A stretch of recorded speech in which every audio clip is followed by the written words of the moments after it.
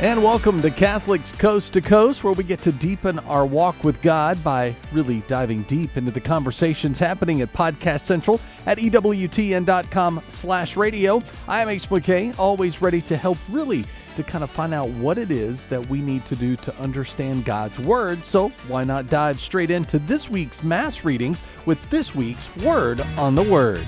In this Sunday's Gospel, we hear about the healing of the leper.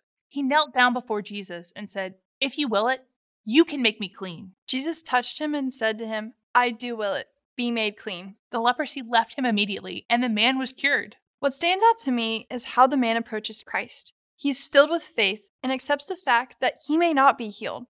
I think it's difficult to really want something and also understand that you may not get it. And this can be a hard reading for people to hear, especially if they've been praying for a miracle for a really long time, and it feels like God's ignoring them. I'm sure one of you watching has had a health issue or been given a cross that seems too big to carry. And it can be really frustrating to call to God for help and not get an immediate answer. But God does see you, and He hears your cries. He desires to heal us and make us whole again. And even if we're not fully healed in this life, He will make us whole in the next. This week, we challenge you to reach out to someone you know who's really struggling. Ask them if you can pray for them, do something for them, or both. And catch us next time. Bye. Toodles. Well, a better understanding and definitely something that can help lead us into Mass for the weekend. That is Word on the Word. If you want to get previous episodes or make sure you don't miss future ones, check us out, Podcast Central at EWTN.com. As we jump into our conversations with this week's Coast to Coast, Fierce is talking about how we can stay focused on the task at hand. I know if you're like me, multitasking is probably an art form, but refocusing ourselves for our mind and our spiritual growth. Let's dive into this week's episode of Fierce on Catholics Coast to Coast. This season, we're talking about the IT factor, the toolbox of attributes beyond your skills, drills, and stats. Whether you're looking to be a standout recruit, a leader on your team, or be an influence beyond your athletic career, these topics will help you become the best athlete and person you can be. We're going deep to discuss how to grow in virtue and strength, ultimately becoming a fierce athlete. Welcome back, everybody. This week, we're going to be talking about focus. I have with me Samantha and Danae, and we're just going to get right into it. So let's start with, what is focus? I mean, it's pretty self-explanatory, I think, in a lot of regards. But something that I think is key to having focus is you have a goal. Mm-hmm. There's something that you want to achieve, whether that's in your sports career, in your personal life, in your academic life, and everything you do, right, becomes kind of honed in on that goal, and oriented towards that goal. And I think focus with major goals has to kind of pervade all aspects of your life. Yeah, absolutely. I mean, focus, I think we've all been in that game or that situation where things for some reason are just spiraling, maybe, like maybe your team's having a rough time and like, it's something we've all heard, like, your coach telling you, like, get focused, like stay focused. Yeah. Like redirect. But Sam, I think you're right. It is all coming back to having a goal, right? And then, mid-game, maybe that's, hey, our goal is to win. Yeah. Let us come back together, refocus, kind of shake off mistakes that may have happened and refocus. Taking that time out, regathering, focusing on our goal to win the game and what we have to do to accomplish that goal. Yeah. I also feel like you have to have a lot of self-control when it comes to having focus. I know for me personally, I'm working with my spiritual director right now, and we're talking about how the first step in terms of like achieving your goals is to be aware and pay attention. So stopping for a second and thinking about your thoughts, and is this going to make me go towards the higher, or is it going to keep me where I'm at? I like that pay attention, because we were talking earlier, the idea of focus, it is self-explanatory, so we have to be focused to reach our goals, but what is I guess, pulling us away from that focus is just all of the distractions, that are everywhere around us, and that like pay attention, that like be in the present moment and kind of tackle what's right in front of you, I think is a huge life lesson, something that we have to just keep relearning how to take one step in front of the another and tackle that first thing in front of us. Pay attention, stay focused on what's right in front of you. Yeah. And you make a good point, right? Our world is probably more full of distractions than it ever has been before. I mean, I'm just even thinking of the simple example of you're at your game, and now you have like media clips being played before and after. You're being constantly filmed for social media. You have fans there. You have all the advertisements and flashing things around you. You have what the other team is doing, how they're reacting, what the ref is doing, how he's acting. In your own mind, you have the distractions of, well, now I have these sponsors that I have to play well for. And that's just surrounding a game. I mean, we look at the greater culture, it's access to social media. It's, the distractions going on. If you're in college, what everybody else is doing on their weekends, they're relationships, friendships, boyfriends, there's a lot of things that are competing for our attention. Definitely. And, it's like, okay, yeah, I recognize that. Well, how do I just stay focused? Danae, you said it. It's something you actually have to practice. Yeah, it is definitely something you have to practice. It takes skill to draw your attention away from things that are pulling you from your goal, and to be aware of that. Mm-hmm. Straight back to virtue in the idea of it takes practice to create virtue. It's this, it's our muscle. It's repeated movements that is building our ability, our strength. And in this, what we're talking about, our ability to focus. It's not maybe you feel it in class. It's not a like you start with a 5-hour class and you can just focus the whole thing through. It's almost like you have to build yourself up and make that conscious decision to work at it, to be focused, to set aside those distractions, to allow yourself time to focus. Yeah. And right. There's such a mental toughness aspect to this. When you have a goal, right, it's important to create sub goals to reach that goal. But even if you have a goal of winning a game, it's, something that I encourage people to do is to have ways built into their game that you can refocus. So say the ball goes out of bounds, right? Use that, like that is your trigger to take 3 deep breaths, or you have a timeout. That is your trigger to, I always would write things on my wrist just to remind me about my goal or who I was, or, help me stay focused. Again, this is something that we're training. And the cool thing about the brain is in a certain sense, it's kind of like a muscle.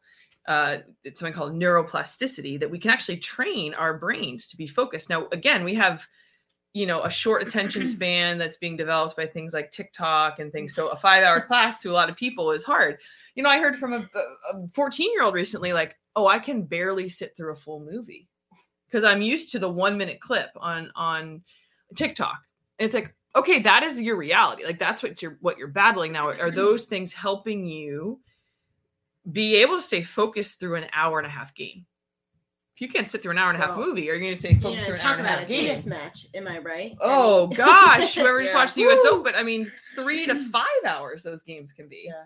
I think the best, talking about focus in the middle of a game, and that's a great thing to think about versus like a timeout or, those spaces when you can pull yourself back in. But it's so in a lot of games, you have that space of, I think the best coaches in sport just talk about like being present, like taking, because you don't eat your full meal in one bite, right? You kind of take small bites. You try to focus like so intensely, so diligently on each and every point, like, or each play. Like, if you focus on each play, you know, and then when the play's over, like, break, rest, reset, and then go back to focusing on the next play, that is when you will maybe piece together a full game of intense focus and probably a win, I would say. Yeah, and I would think a race. Yeah, I was thinking that also. We break races down with rowing in terms of 500s. So a full race is 2,000 meters, and you break it down by 500-meter chunks, 4 of them. And when you think about that, it makes it easier for your mind to process, but also your body to respond to that overwhelming feeling of, I don't know physically I can get through 2,000 meters pushing myself that hard. So it allows you to develop different focuses to have the ultimate goal of having the fastest race possible. And I think that's a great example, right? Okay, so you have a 2,000 meter race. Each 500 meters has a different focus, right? So the first 500, you're out of the gate, you're going real hard, and then you're kind of settle into your race pace, you know, and then each 500 has it. And then, you know, the last 500, it's like all out. You're going hard, you know, so each has its own focus. And I think that's a great kind of small analogy for our greater goals. So say your greater goal is to become a starting player. Okay. You know that in order to do that, you have to become faster, and you have to have better, you have to work on your shot, and you have to have better ball control. Okay. So that's your big goal. Your sub goals are to become faster, to have better ball control, and have a better shot. Then you can take each of those 3 goals and every week break it down, right? So this week I'm going to do, you know, this amount of extra sprints, and I'm going to do this downhill work to work on my speed. You know, I'm going to do this skill, this set of skills, and I'm going to, you know, go out and shoot 100 free throws after every practice. That's, you know, and then you have a mini focus in order to build to that greater focus. And that big goal becomes then kind of you're already manageable, chewable.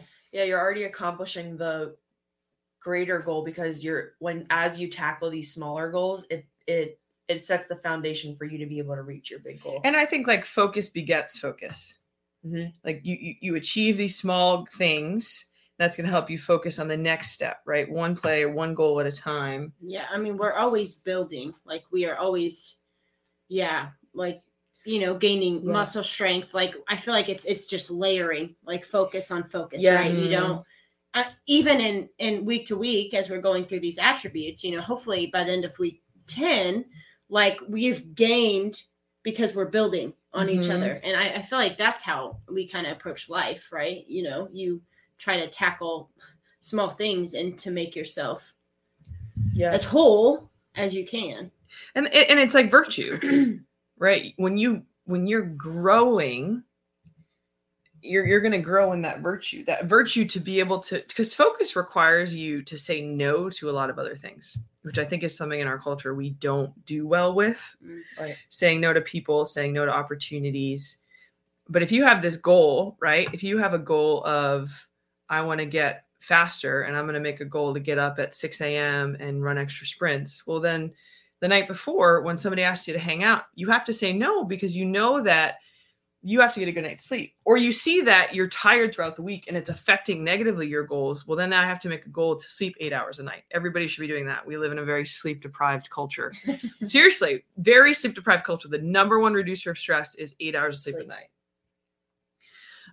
Sorry, I'm get off my pedestal on that one. But you know, and in the distractions of the college culture, the distractions to really your soul, and we'll shift to the theology in a second, but you know, you have on the college campus, or even in high schools, even in the greater culture, when you're not striving for just a greater holiness, what's competing for your attention? It's drinking, it's sex, it's power, it's money. Like those 4 things are really like trying to distract our souls from our eventual goal. Yeah. Of heaven. I mean, you know, that is our ultimate goal. and it should be, so how are we breaking down kind of, our sports life, but also our individual life and our spirituality? How are we growing? Are we writing down goals, to get to heaven? I mean, what is our game plan? We have to kind of approach it with a game plan. And getting to heaven is a lifelong journey. So you have to break it down in order to get there. Like you can't. It's a little overwhelming. One day you can't just be like, I'm going to heaven, like because there's multiple steps that need to be taken to be able to get there. Mm-hmm.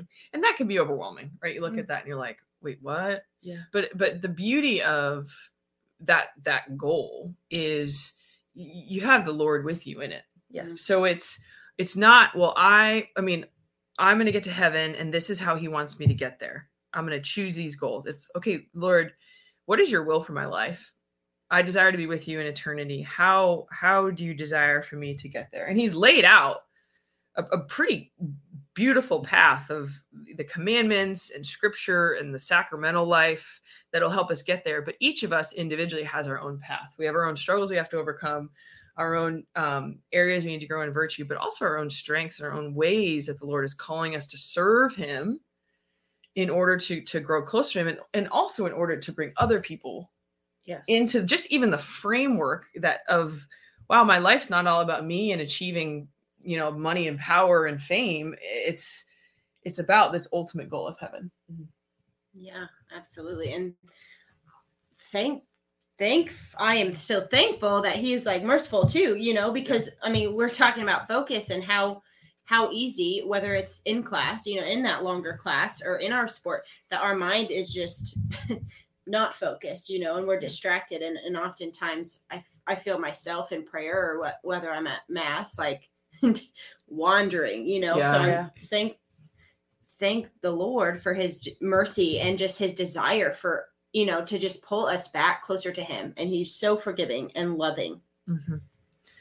Yeah. Something that a spiritual director kind of told me that was so helpful is he encouraged me to identify in terms of this, right? Because how many times do we go to mass and we totally are somewhere else when the consecration is going on? Like we're mentally thinking about practice or right. The readings have gone by and we don't even know what they were about. Right. So in regards to that, but also in regards to how many times we go into prayer or we try to pray and it ends up, we're thinking about this and we're thinking about that person. We're thinking about all the things we have to do. So what he told me is identify your primary, your secondary, and your tertiary distractions. So what are the primary three things, the top three things that compete for your attention when you enter prayer? And it might take you going into prayer. Like say I want to pray 15 minutes of silent prayer. Something I would encourage everybody to do. Get 15 minutes of just not reading, it's important to read scripture and do all these things and pray the rosary. But I'm talking about 15 minutes of just you and God, just sitting there, just talking, right? And that is when, oh man, the thoughts come in, the distractions. Identify what those things are. So for me, the first was my phone. Yeah. Because it'll buzz. And what does that do? I'm in prayer and all of a sudden. So I stopped bringing my phone and my Apple Watch into prayer. Because it's also when I'm bored in the 15 minutes, what am I going to do? Look at my watch. Make sure nobody needs me. It's 15 minutes, or if you're praying longer, it's okay. The world's not going to end in 15 minutes. And if it does, God's going to take care of you where you're supposed to be anyway. So there you go. So the first is, mine was phone. The second was, my to-do list. So I was thinking of all the things I had to do. And the third was other people. Yeah. Which is a great thing when God brings people onto my heart. But it's like, okay, I will remember to pray for that person or bless that person. And we kind of put it aside. Or the to-do list. Sometimes I would just, in the beginning, I would go through my whole to-do list in my mind and I'll just give it to Mary or give it to the Lord and say, okay, there's all that. Now let's really talk. But those were my three things. But being aware of them allowed me to, it's like, oh, when I see one creeping up, it's like, oh no, that's one of my distractions. Let's refocus here. Being aware of them allowed you to try to avoid them so that you could increase your focus. How to increase your focus? Silence. I think that's huge. Yeah. You brought up silence and prayer and just throughout the day, because we do not get a lot of that. No. And right. We've talked about the body and the soul affect each other. if I have a peaceful, silent soul, it's going to allow the rest of my life to be balanced and focused. And I guarantee you that. And finding that peace will help you to focus. And I mean, that will just seep into every part of your day, whether you're in practice, whether you're playing a game, whether you're at mass or whether you're in prayer, you know, or even just hanging out with friends. Like, you are more focused on them and building that relationship, which again is all pointing us towards that ultimate goal of heaven. Yeah. Yeah. So as we wrap up, we would just love to give you our verse, and then we got a takeaway, but I just decided I'm going to add another takeaway. Okay. So that's a little bit of a curveball for the ladies next to me. But I'm excited about it. So here we go. All right. So we have 1 Peter chapter 5, verse 8. Discipline yourselves, keep alert. Like a roaring lion, your adversary, the devil, prowls around, looking for someone to devour. Mm-hmm. And that's the reality. Like, when we get distracted, one of the devil's biggest tactics is distraction. And that it totally is. Yeah, and that next line, I believe it reads like, resist him. Yeah. It says resist him, solid in your faith. And what is, that's resist what we're him, doing. like refocus, bring your focus back to prayer, back to, growing in your faith. Mm-hmm. Yeah. Okay. Would you like to give our first takeaway, and then I'm going to throw the curveball takeaway in? All right. This is fun. Our first takeaway is just a challenge for this week. Set goals. You know, it's hard to be focused if you don't have a focal point. You know, we need to be moving in a direction towards something. So set a long-term goal for yourself, and then set 3 short-term goals that will help you accomplish eventually that long-term goal for this week. Ooh, that was a tongue twister. Yeah, and write those goals somewhere. Yeah, so you can see them every day. Keep yourself accountable. Tell somebody else. Tell your friend. Yeah, you can. I love like a good dry erase marker on the mirror. Yes, that's a good one. Sticky notes. I love I'm a sticky notes. I'm a sticky note. Put it on your door. Mm-hmm. So you see it a couple times a day. Yep. So that's our first. So long-term goal and 3 short terms for the week. Mine is a social media fast. Like, I was just thinking, like, why are we such a distracted society? And all it took was you saying, be present with your friends. And it's like, how many times do I go to a restaurant and I see just people sitting across from each other on their phones? It hurts my heart. It hurts. It does hurt. It hurts. So whether that's setting a literal physical, time limit on your social media on your phone, I have that. Or it's like, you know what, this week I'm going to fast from social media for the week. Yeah. And really see what that allows you to then focus on. But it also will allow you with your long-term goals. You didn't spend 6 hours on TikTok today. Somebody said that recently. 6 hours on TikTok, they found out, in a day. You didn't spend even an hour on TikTok when you could have been sleeping, studying, out practicing more, doing something that would help you achieve your final goal. Curveball takeaway, Sam. I love that. You're welcome. Sometimes you just get inspired, and then you're able to hear the Spirit because you're focused. Woo. I actually have an app if anybody wants to use it, in terms of, because I am constantly on a social media fast. It's called Days Without. And at first you type in like what you're like essentially like fasting from. It was for smoking, like, originally. So you can see like how many days you've gone without it. And I think right now I'm like on like day 90 something without it. That's awesome. Yeah. Are you happier without social media? I'm so much happier. And the other thing too is that at first I was very conscious of how many days I was at, because I was like, ooh, I was just like, oh, I want to go on it, like, and stuff like that. So I would look and I'd be like, oh, it's only been 3 days. But now I'm not even aware of it. Don't even miss it. Well, it becomes a habit at that point. Yeah. Cool. Well, this has been fun. This has been a nice, focused, short podcast.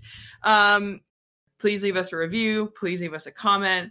Please help, share your goals with us. We'd love to hear what you are making as a goal for a long-term, ultimately heaven, but also your athletic goals. and how you're breaking those down. And if you need some social media fasting accountability, I think when we release this episode, we'll make it fasting week, right? We got you. So thank you all for listening. God bless you. We're praying for you, and we will see you next time. Working together physically, mentally, and spiritually through the verse of 1 Peter 5:18, where we discipline ourselves, learning to be like roaring lions. If you want more on this episode from Fierce, or maybe things you might have missed, check us out, Podcast Central at EWTN.com/radio, so you don't miss what's to come, and also to share it with your friends and subscribe wherever you like to listen to podcasts. I am Ace McKay. When Catholics Coast to Coast returns, Adventures in Imperfect Living helps us to understand what we can learn from life when it gets hacked, and literal and spiritual. We'll get to that coming up next on Catholics Coast to Coast. The destination for great Catholic audio programming is EWTN Podcast Central, featuring the best of EWTN radio, as well as faith-filled podcasts from our friends and affiliates across the nation, all in one place, all free. If it's central to the faith, you can find it on EWTN Podcast Central. It's like podcast heaven. Visit EWTN.com/radio/podcast today. Folks, welcome to another episode of the program. My name is Greg Willits from RosaryArmy.com. And I'm Jennifer Willits, his wife. Hope you're doing well. Make sure, if you haven't already, to subscribe to this channel. Just click the little buttons and the notifications and all that thing. We love hearing comments from you. We've gotten some really nice comments recently from folks, and it's always very edifying. And this is the value of making real life friends in real life places, because these as they're listening on to YouTube, as they're listening to people that they've never probably met before. Okay, but take advice from us, but not from all of the other imaginary people in your life. But there are real life people in your little circle. Okay, there is value to making deposits, using a financial term here, making deposits in real friendships, because one day you might actually need their help, and they're there for you. And so I knew I had a friend on the inside of my bank, and I just went to him saying, "Listen, I think I'm in trouble." I didn't even know I was, but it's like, I think something is compromised. Will you please check my accounts? We're on the way to go. We're on the way to meet you. But in the meantime, I don't want to waste any time. And that was a very good move that I made, because obviously he stopped everything. He checked it, and he saw problems right away that needed to be fixed. And so they were like Greg just said, they were fixing things, and nothing was taken. And from my perspective, that was awesome. The good move I made was when I came out and said, "Get all your stuff. We're going to the bank now." Because, and I did that, quite honestly, I was motivated by selfishness in that, no, hold on. What do you mean? In that, it was a Friday afternoon at 3:00. I knew that banks closed no later than 5, but most likely are going to stop at 4. And if we had to go into the weekend, that's it, afraid that something treacherous was happening, every second counted. And I was afraid of my mental state by Sunday at 3:00 in the afternoon if I didn't have answers to what was just happening. Right. So it was very much to make sure that I did. Oh, and then wasn't that was that leading up to Martin Luther King that Monday as well? Was that the Monday, or was the Monday before Martin Luther King? Maybe I don't know. Because then it would have been another bank holiday. No, that already happened. Okay, that already happened. So I was. But meanwhile, while this event we were in the throes of it, I felt awful. I felt like I did a bad thing. I mean, this was the noise in my head.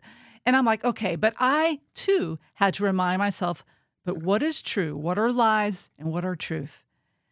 Nothing actually was breached. There was a threat of a breach, but no breach happened in the end because it was stopped. So everything's okay. No, there was a breach. The breach occurred, but we were able to. But nothing leaked out. Yeah.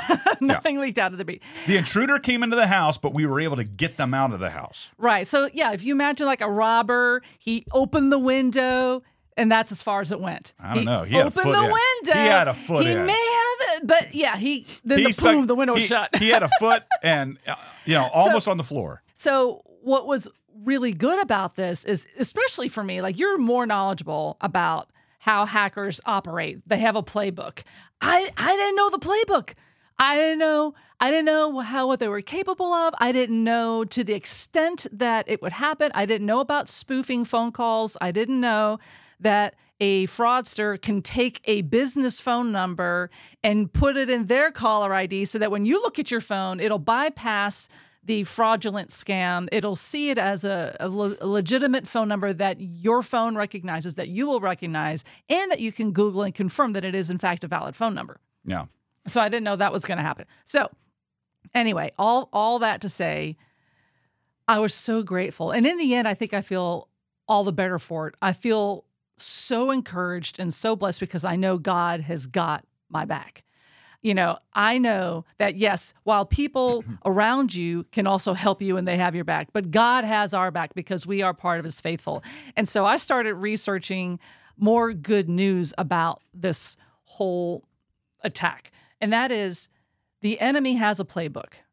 And we know what the playbook is because the scriptures that we can read anytime tell you the playbook. And so we now know what the enemy will use, which is lies, deception, to try to get your guard down, to make you feel afraid, to make you feel like God is nowhere, to make you feel like you're alone. But all of that is a lie. It is a lie. And so I had to remind myself of the truth. And boy, when you remind yourself of the truth of God's words, you do feel better. I feel so much better now because now I'm more fortified. I now know what the tricks are, and so I can better evade them, use my God-given intelligence to not be fooled again. I think some of what you just described is, in a way, grace in action, right? So we went through a difficult situation, and we all have difficult situations that are going to happen to us. Are we pre-fortified to deal with those situations?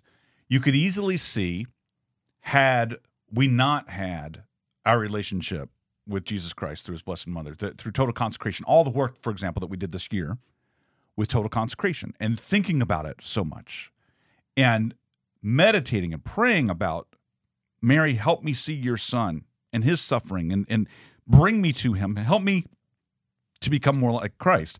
Had we not done that, how much easier it would have been at the moment of the attack to immediately fall into what? Into despair. Rather than scratching as much as we can on to get to the top of the cliff of hope and to hold on to whatever hope we can possibly hold on to and hold on to whatever trust. I could easily see how it would be easy to slip into that. One of the other things that I have noticed is, so it's been a couple of months since I've actually had an opportunity to go to confession. Tried to go this past weekend and it didn't happen. I've been wanting to go. Not that I'm necessarily in a state of mortal sin, but I am very much feeling not empty of grace, but very much a depletion of the grace of the sacrament of reconciliation. What this incident brought forward were some of the areas of my tendency to sin. So I actually just talked to my therapist about this morning. You know, the level of anger. Well, he placated me and said, okay, but this is a righteous anger that you're feeling right now. I said, yeah, but I said, I'm going to be 100% honest. I was imagining wanting to do violence upon this person who did this to us. Mm-hmm. So it went beyond just, how dare you do this, to, if I saw this guy wanting to take him by, the shirt and just go and bash his face in. I don't know if I actually would, but there's a great desire and temptation to do that. Well, what does that show, right? That showed an area that I still need to work on. Great level of forgiveness. I need to be continually working on levels of trust, even more trust of God, of being able to have that greater level of empathy that you talked about. There's just a lot of things where an increase in virtue probably would have served me well in this particular moment. So these incidences can not only help you to grow closer to Jesus in your dependency upon him, but it can also help you to grow closer to Jesus in that it can show and expose areas where we need to grow in virtue, grow in holiness, and areas where perhaps we were lacking. So next time, God forbid it happens again. But if some other circumstance where we feel a betrayal of trust occurs, what am I going to do between now and then that I am seeking out a greater level of grace? Perhaps not wait 2 months between confessions, perhaps deliberately praying about God. This revealed in me a heightened level of anger that I didn't realize I possessed. So how do I become more meek like Jesus? How do I become more forgiving like Jesus? How do I take what happened and how do I allow the negative to transform into a positive? And that's always difficult. And I remember when we were on the radio years ago, and we would say this phrase, and it rang true at the time. And I don't know what happened in the last 10 years. I think just because of circumstances, my own belief in what we used to say kind of got watered down. But I still think there was a great amount of wisdom in what we used to say. People would call our radio program and share with us the most horrible things that were happening in their lives, death or loss of a child or whatever it might be, and just great struggles. And I remember saying to countless people, how much God must love you to give you a cross so heavy. And the thinking behind it is that, well, think about how heavy was the cross that God allowed his son Jesus to carry, that had upon it the weight of all of the sins of the world. And how great is the love of God the Father for Jesus Christ the Son. And so when we are given crosses, we're given the opportunity to be a little bit more like Jesus. So how much God the Father is showing us his love, not by taking the crosses away, which he does sometimes, but sometimes allowing us to carry the crosses so that we can become more like Jesus. His love for us is so great that he longs for you to be more like his son, because he wants to love you in the way that he loves his son, which is completely, totally, and 100% in all things. And he wants you to be able to love as his son does, which is 100% completely and totally. And so those things get wrapped up in, when a bad thing happens, when a person hurts you, when a bad situation happens, when a death occurs, a senseless death, an unexpected event, getting laid off from your job, an unexpected divorce. These are all things that people in our circle are dealing with right now. How heavy those crosses are, how much God loves you to give you a cross so heavy. And one of the things that those crosses can do is not only help you to grow in the virtue, but help you to grow in your trust of God. And sometimes God puts heavy crosses on us so that we can finally have the realization of how dependent we are upon God, because we know I cannot carry this cross alone. He's never asking us to carry the cross alone. Those are a lot of the things that were going through my head. It exposed a weakness. It exposed several weaknesses for me. And I think that I've kind of slipped into a little bit of melancholy over the last few days because I don't like what I see in some of my reactions, particularly my thoughts. And so this exposed those things. And so part of me wants to get angry at the scammer all over again. Just like, see what you're making me feel right now. It's like, well, but maybe you've done me a service. Right. And a lot of the last couple of days have given me time to sort of further reflect on actually something that we did a show maybe last year, the last 2 years, when we spoke with Father Timothy Gallagher for the book, Spiritual Exercises, Discernment of Spirits, as promoted by St. Ignatius. Yeah, but he's a spiritual exercises. But, Father Timothy Gallagher, he's done a whole bunch of Discernment of Spirits books. Okay. But on one of them, it was another description of a playbook of how the enemy likes to attack us, beat us down, but also how God is constantly trying to bring you back, and how he's also trying to keep you on the path of righteousness. And so I was reminding myself of some of the discernment of spirits to refresh my mind on, okay, what are some of the tactics again of the enemy? Because if you don't really read it that often, you might actually forget, and then your guard is down. But one that actually made me feel a little bit affirmed was this tactic here that I'll share with you. When the fundamental direction of a person's life is moving toward God, then the enemy's tactic is to bite, sadden, place obstacles, and rob the peace with lies on that person. Okay, that's from St. Ignatius. When you have a person who's basically toward God, he's living for God, he's in a good place, when you're that person, the enemy is going to attack by biting you, robbing you of your peace, and making you feel like, see, God isn't with you. God isn't with you. And I thought, that was a little bit of what happened to what I perceived to happen to us in the last couple of days. And so with that, it led me on another, not a rabbit trail, but going back on God's words, because Ephesians chapter 6, verses 10 through 20 is a wonderful description of the armor of God. It's the whole armor of God. And in Ephesians, I knew it was in there, but it was this reminder of, okay, why is it armor? Why is it called armor? Because we're in battle. We're in spiritual battle. We need to protect ourselves from the enemy because the enemy fights dirty. And so I reread those scriptures once again. And in fact, if you permit me, I'll read it now. If you haven't heard this in a while, it's a great reminder of the armor of God, but also how the enemy fights. And it's only like 10 scriptures, so it won't take long. 10 scriptures. 10 verses in this scripture. Okay, this is Ephesians chapter 6, verses 10 through 20. Finally, be strong in the Lord and in the strength of his might. Put on the whole armor of God, that you may be able to stand against the wiles of the devil. For we are not contending against flesh and blood, but against the principalities, against the powers, against the world rulers of this present darkness, against the spiritual host of wickedness in the heavenly places. Therefore, take the whole armor of God, that you may be able to withstand in the evil day, and having done all, to stand.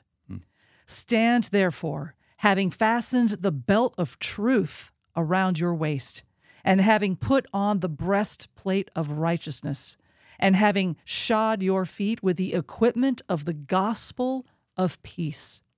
Besides all these, taking the shield of faith, with which you can quench all the flaming darts of the evil one, and take the helmet of salvation and the sword of the Spirit, which is the word of God. Pray at all times in the Spirit with all prayer and supplication. To that end, keep alert with all perseverance, making supplication for all the saints, and also for me, that utterance may be given me in opening my mouth boldly to proclaim the mystery of the gospel, for which I am an ambassador in chains, that I may declare it boldly as I ought to speak. So, and then that scripture led to the final one that I would love to share with you, because the Psalms are amazing. And there's like a psalm, I feel like, for every emotional situation that we feel. But what I really wanted to be reminded of in these last couple days of was God's assurance that he's got me. And sometimes when you feel attacked, the lie is that no one is protecting you. That's the lie that you want to believe. But scripture tells you the truth. And it can be found in this particular psalm of Psalm 121, which is 8 amazing verses of assurance, which I will share with you now. I lift up my eyes to the hills. From where does my help come? My help comes from the Lord, who made heaven and earth. He will not let your foot be moved. He who keeps you will not slumber. Behold, he who keeps Israel will neither slumber nor sleep. The Lord is your keeper. The Lord is your shade on your right hand. The sun shall not strike you by day, nor the moon by night. The Lord will keep you from all evil. He will keep your life.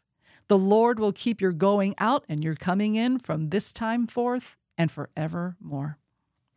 My help is in the name of the Lord, who made heaven and earth. That was something that that particular phrase was something that I never heard on a regular basis until we moved to Colorado. then Father Jim, who was the vocations director at the time, and his office was on the same floor as mine, and sometimes he would join us for praying the Angelus or something like that, or some other thing that we were doing. And whenever he would lead a prayer, we'd get to the end of it. He always said, "Our help is in the name of the Lord." And I remember at first going, "What do I say? What is this?" This is like an advanced Catholic test. And then and then praying the Liturgy of the Hours on a regular basis. You read that psalm on a frequent basis. Our help is in the name of the Lord who made heaven and earth. Who made heaven and earth. So one thing that I didn't tell you was I actually went back to the bank today. I had a little bit more business to conduct. And I saw that same wonderful gentleman who helped us so much the other day when we were going through this terrible scam situation. And he was so happy and eager to help me. And he goes, "Guess what? A couple days ago, another lady came in here. The same exact thing happened to her. She got the phone call, emails, all under the guise of being this banking institution." And I just thought, wow, that's way too soon. That's what I thought. This was like a crazy event. So yeah, please be on guard. One of the things that we did immediately after, because you start. Here's the other nefarious thing, right? In a situation like this, it's so easy when you are the victim to want to place additional blame on yourself, more blame than is even necessary. So I immediately was like, okay, so they were able to get a lot of personal information about us. So what happened? How did that happen? And, when we went to Columbus just recently, and again, I need to come up with a better word than paranoid. I'm just cautious, right? I'm very cautious. So when we were at the airport, I normally don't get on public Wi-Fi systems. But for whatever reason, I just did. Oh, well, I know why. Because our flight was delayed like 6 hours. And I'm just like, I don't even care anymore. I mean, that really was kind of my idea. And I'm like, I wanted to watch this. I want to finish watching this documentary I was watching. I'm just going to hop on the public Wi-Fi and watch this, right? Okay, well, that doesn't seem bad. And at one point, I paused and I went to the restroom and I came back. And when I came back, I walked past a guy on his laptop. And he had his laptop open. And I just saw he was a coder. I just saw all sorts of code. I don't know what he was coding, but I could just I recognized a screen of what a coder screen looks like. And I immediately went, this is the kind of thing where people can sit in public areas where there's a public Wi-Fi and there is software and there are methodologies for scanning network traffic on a given network. If you're on the network, that traffic can be scanned. And so someone could be looking and keeping track of every website that you go onto, every place, or and there are ways of capturing what you're doing. And you'll see this like even in your own neighborhood, for example, right? Pull up your Wi-Fi. How many of your neighbors' Wi-Fi systems or printers pop up? Oh, that's true. And you'll see printers of your neighbors, like, printing paper, right? And oftentimes, if you look at the Wi-Fi, there's no lock next to it. Theoretically, it would not be difficult for you to jump on your neighbor's printer and print something to them. You could freak them out. You could do terrible things. I'm watching you. Bzzz. I mean, how much would you freak out if that happened, right? Yeah. So it's prudent to secure things down. So I'd gone back and forth. When I saw that guy, I immediately, when I got back to sitting down next to you after seeing that guy with the open laptop, I was like, this is so stupid. I just broke one of my own rules of jumping on a public Wi-Fi like that. And I closed everything. I closed everything down. I closed on all my apps. I knocked off the network, and I wasn't going to do that again. And so I'm thinking, and then we just were in a hotel as well. Well, in a hotel, you don't have to log into the network. You go through a little bit of a system, but pretty much everyone is on the same network within a hotel. So there's something called a virtual private network, a VPN. And there's a lot of systems and services that you can get to do that. And there's different YouTube channels I'll watch where they talk about different ones. And one guy who I watch who has millions of followers, Colin Furze over in England, he always has as a sponsor Surfshark. I can't imagine this guy would have Surfshark as a sponsor if it wasn't a decent system, and you can go and look at the reviews. Lots of people. So I immediately signed up for Surfshark. I have since signed up as an affiliate, but I don't have an affiliate code yet. Not that it'll matter. I don't really care about that as much. But if you're looking for ways of protecting yourself, I mean, again, prudence goes a long way, right? Just some simple. What do they say? An ounce of prevention is worth a pound of cure, or something like that, right? That sounds right. And it's the same kind of thing. It's like just being smart about your passwords. Do you have a password protocol? Do you have different passwords for every website that you visit? It doesn't have to be hugely different. You're like, I got 60 different websites. Well, so do we. But we have a methodology for generating passwords that we know, but we're going through the process of changing all those now because of what happened, and do that on a frequent basis. For us, it's been a couple of years since we updated all of our passwords, so we were about due. And make sure that you have a protocol for taking care of those kinds of things. And I think the same kinds of things. Just it's amazing how an incident like this makes you think about what's your health protocol. How much are you taking care of? How many bullet point checkpoint marks are you doing right now to take care of your health? What's your maintenance schedule on your house and your car? I mean, think about it. What did we just have done? We just had our windows cleaned. Why? Because we've been here 5 years and our windows were a mess and they needed to be cleaned. And it's like, and I keep trying to clean them, and I can only go so far before I need some help to do that. I know in my mind it makes sense what I'm trying to say, but it's like we need checkup points in our lives. I mean, there's spiritual checkups. We're talking about going on a retreat. After a while, I need to go on a retreat because I need a spiritual reset and a checkup. Yeah. And so that's another one of those things I was thinking about in terms of all these things are happening. What are the areas in your life that needs a checkup right now and maybe needs a bit of a clean slate reset? And this just kind of woke me up in that regard. So. Well, yeah, I definitely feel more awake than ever before now that I know how bad it can be. But again, I keep getting a text from a guy named Mac Barron. I don't trust him at all. I just keep saying, "Who are you? Leave me alone." Right. Blocked. When I was reading Ephesians, and I was reading the particular verse about the principalities, the powers, this present darkness. Yeah. I wanted to add, through email, through text messages, the devil will use technology and fight you there and try to get you there. Well, I'm surprised you didn't use the analogy that you keep using over the weekend of the Garden of Eden. Well, that's what I was just getting ready to share that. That was probably the first thing that I thought of. I went to Eve at the tree talking to that snake because the snake, a.k.a. Satan, had a limit. He's like, all Satan could do is tempt Eve, but he needed Eve to actually take the apple and eat it. So the whole point was that Satan needed Eve to do something because he could not do it all. He could not force her and make her sin. He could just tempt her into doing it. So it's like, okay, that's the limit. So the limit that the scammers use is very similar. They try to get you to act. They can only go so far and dangle a little carrot in front of you and try to present you with enough distorted truth to make you believe it's real because they're trying to get you to click on something, to give something to them so that they could finish and rob and steal and whatever they want to do. And so I know, like what you're saying, that you pride yourself on knowing how to be, diligent and safeguard your protection of your things. And pride. Got to work on pride. Okay. You pride yourself. Myself. Well, there's got to be a better word for that. Pride is so bad. It keeps exposing other weaknesses. I know never to share my password. I know that. I know this. They got it out of me anyway because they tricked me completely. And I felt like, oh man, Eve was also tricked into thinking that it was good. And I was also tricked. And I know, but they made me think. And I had no reference point. I guess that was the other side. I didn't know that. And you almost got us kicked out of the garden. I'm just saying. I know. Once again. What if this was the one time this verification of a password was needed to save me? And I thought that it was part of the solution.